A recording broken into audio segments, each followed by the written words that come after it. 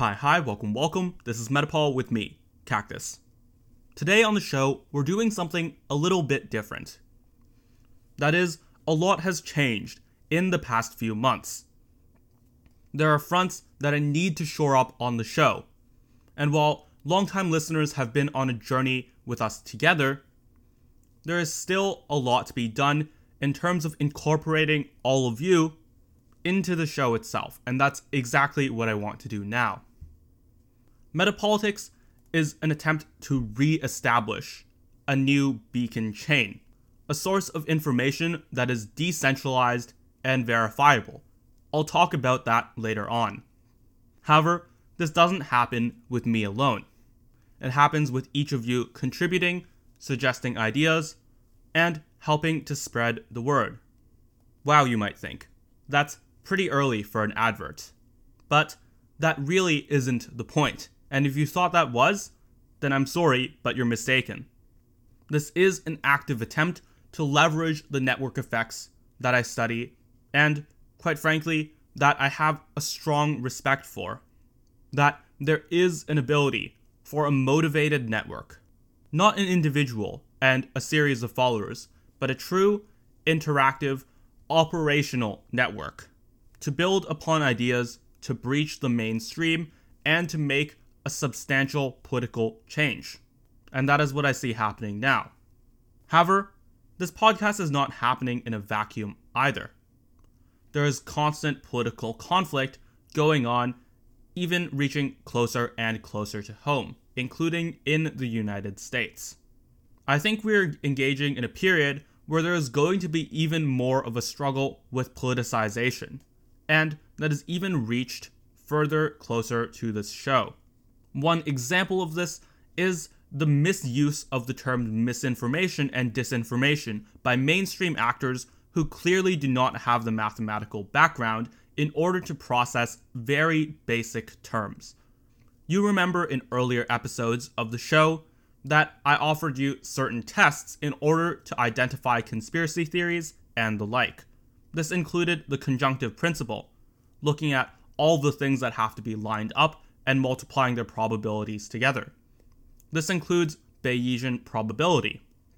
That is the responsible way to look at misinformation and disinformation.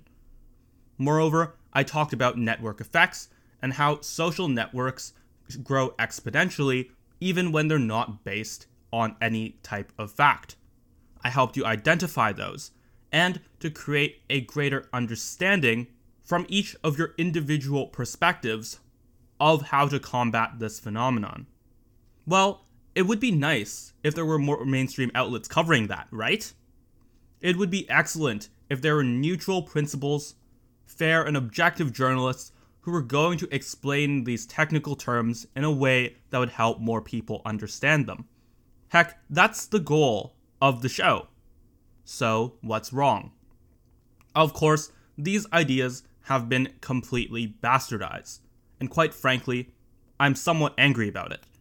I expected those episodes to be much more evergreen, to be long-lasting, and to rise above much of the mainstream conversation. Unfortunately, what many malicious actors have turned this into is that they've used misinformation and disinformation as a cudgel for, once again, a certification cult. In fact, many of the same network effects that drive misinformation itself are responsible for much of the mainstream media claims of fighting it. Instead of using those mathematical tools that all of you have the ability to understand, and apparently that some self-purported journalists do not, they force themselves to defer to certification, to defer to quote-unquote reputation, instead of actually thinking and operating on these mathematical, provable terms. In other words, they don't have the evidence to back anything up, so they're outsourcing the lies. Of course, this is exactly what I've been warning against, as not only does it have a strong possibility of not actually being responsible to people who have expertise, to people who actually have the understanding, but it also spends institutional trust. It does the same thing I talked about on last week's episode, where it undermines the ability for any self-respecting journalist to operate with the understanding that when they cite something, they are not doing it excessively, that they are doing it in good faith, and that they are not misusing terms. However, that is the reality we live in. Nonetheless, I trust that all of you longtime listeners remember the frame in which I talked about misinformation and disinformation, and that this was all happening before the American election. All of you remembered the standards that I set out to pursue, and hopefully, for those who have joined us since, and for those who join us in the future, they will have that understanding now. A second malicious tool that has risen up is the nonsensical term of quote-unquote both sidesism. Fundamentally, this show is about principles. It's about the underlying mechanics that set into motion what our politics is, from economic incentives to psychology to mathematics. What this means is that we are constantly studying ideas that go beyond one party or another, that goes beyond the two-dimensional flatland that commonplace politics are living in. Nonetheless, this accusation is a manifestation of exactly the problems we were talking about last week, in which negative definitions result in parties turning against anything that isn't explicitly approved by their party apparatus. This is fundamentally the purpose of the term both sidesism. It is a defense mechanism for incoherent political parties. Parties that want a binary, that want to say that anything that is not Democratic is Republican, and anything that is not Republican is Democratic, which leaves a vast majority of people in a space that they do not want to be. Of course, there are real problems with not thinking probabilistically. There are lesser evils. There are lesser evils in this world, and I've always encouraged people to work out the degree in which things are problematic. However, quote-unquote both sidesism is an attack on people who actually have standards. People who are not subject to a cult that would only criticize one side or the other. I'm sure that there is some small subset of people who use the term, who use it to mean think numerically. That is, after all, a very good aspiration to have, to think numerically. We nonetheless have to recognize this term for what it is. A term bankrupt of meaning that is used to attack those who do not fit one political stereotype or the other. So, what is the purpose of sharing all this information with you? What is the point of making the inside baseball public? Well, as I talked about before, so much of what we do at Metapolitics is about creating a beacon chain to prevent exactly what I talked about before from happening. It is about creating a decentralized source of verifiable, provable information that you can be sure about. Things that are often mathematical, that are tools for you yourself to disassemble and reassemble the news stories of the day. I consider this to be IKEA journalism. Journalism that trusts its audience to put together their own frameworks. Journalism that aspires to some of the ideas of the past while incorporating ideas of the present, using those new mathematical tools, using an understanding of network effects to empower the audience, to create people who have the skills and the resources necessary to help their own communities navigate the situation. One frequent question that I've been asked is, why are some of the episodes numbered and why are some of them not? Well, the answer is what I just talked about. The numbered episodes are the fundamental tools, while the unnumbered episodes are the applications. The unnumbered episodes generally cover specific political topics or news stories, and as such are not always going to be relevant for a long period of time. Those that are numbered are ones that I feel are central in, at the very least, understanding one type of phenomenon and are a case study on a new tool that is being introduced, or are a fundamental description of what is happening in front of you, of the underlying phenomena, and as such will also always be valuable. This is once again to make it easier to navigate metapolitics itself, as the podcast can be, at times, complicated. The mission that I want to share with all of you today is to talk about the phenomena of pathologens. Not just casually, with a group of friends or in public, although I encourage that as well, but to engage in active research, an active observation of everything that is happening around you, of the things I mentioned before, of the operations of various media sources, and of the political actions of people in your everyday life.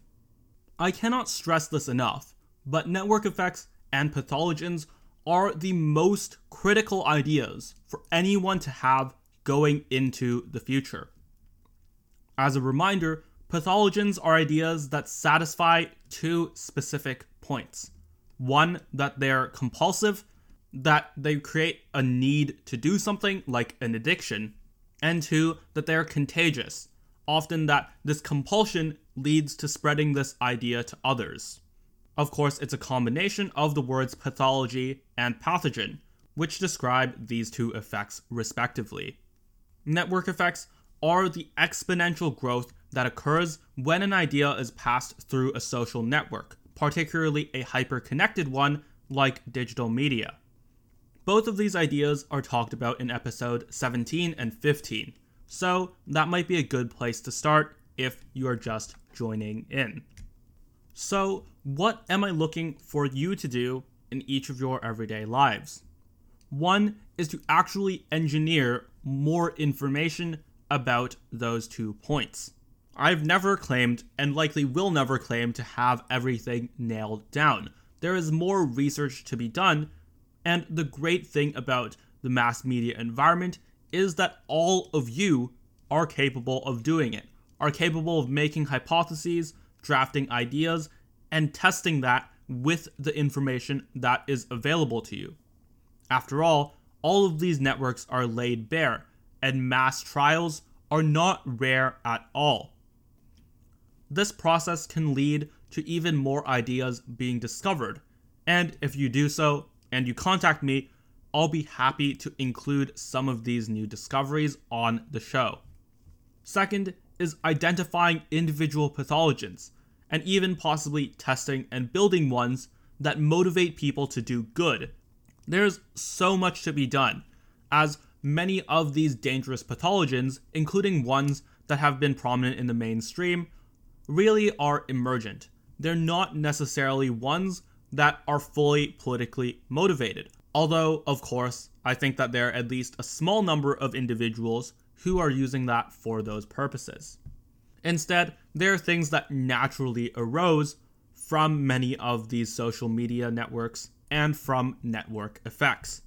And if we apply some of these principles into using them conscientiously, then I don't think it's impossible to either use an existing pathogen or create a new one in order to restore sanity, not destroy it.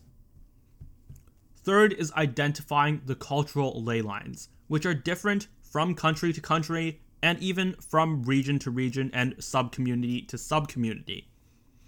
These are often things that are fundamentally motivating, that strike at the psychological core, and therefore are the most useful when we are studying these phenomena. What that means is that they're key to doing the 2 steps above.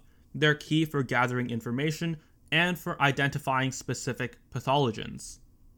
In fact, this is something that is sheerly impossible for me to do myself, considering that I am not simultaneously a resident of every place, a part of every community. That would be completely overwhelming.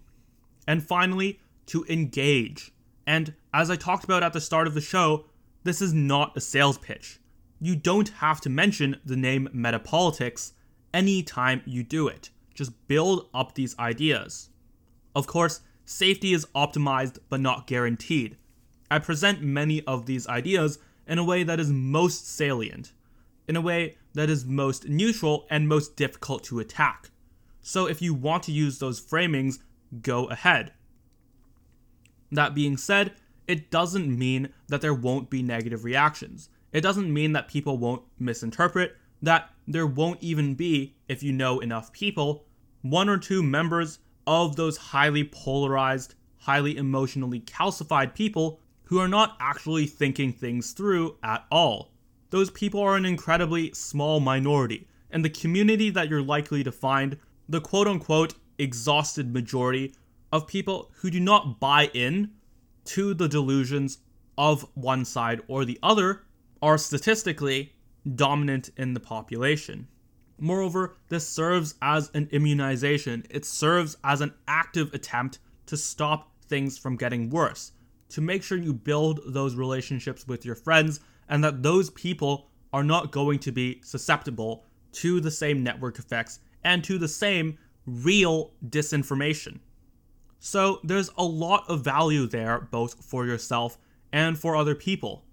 And if you want to talk about metapolitics itself, if you want to create that beacon chain of that source for new ideas, then I appreciate it. And in any case, as always, thank you.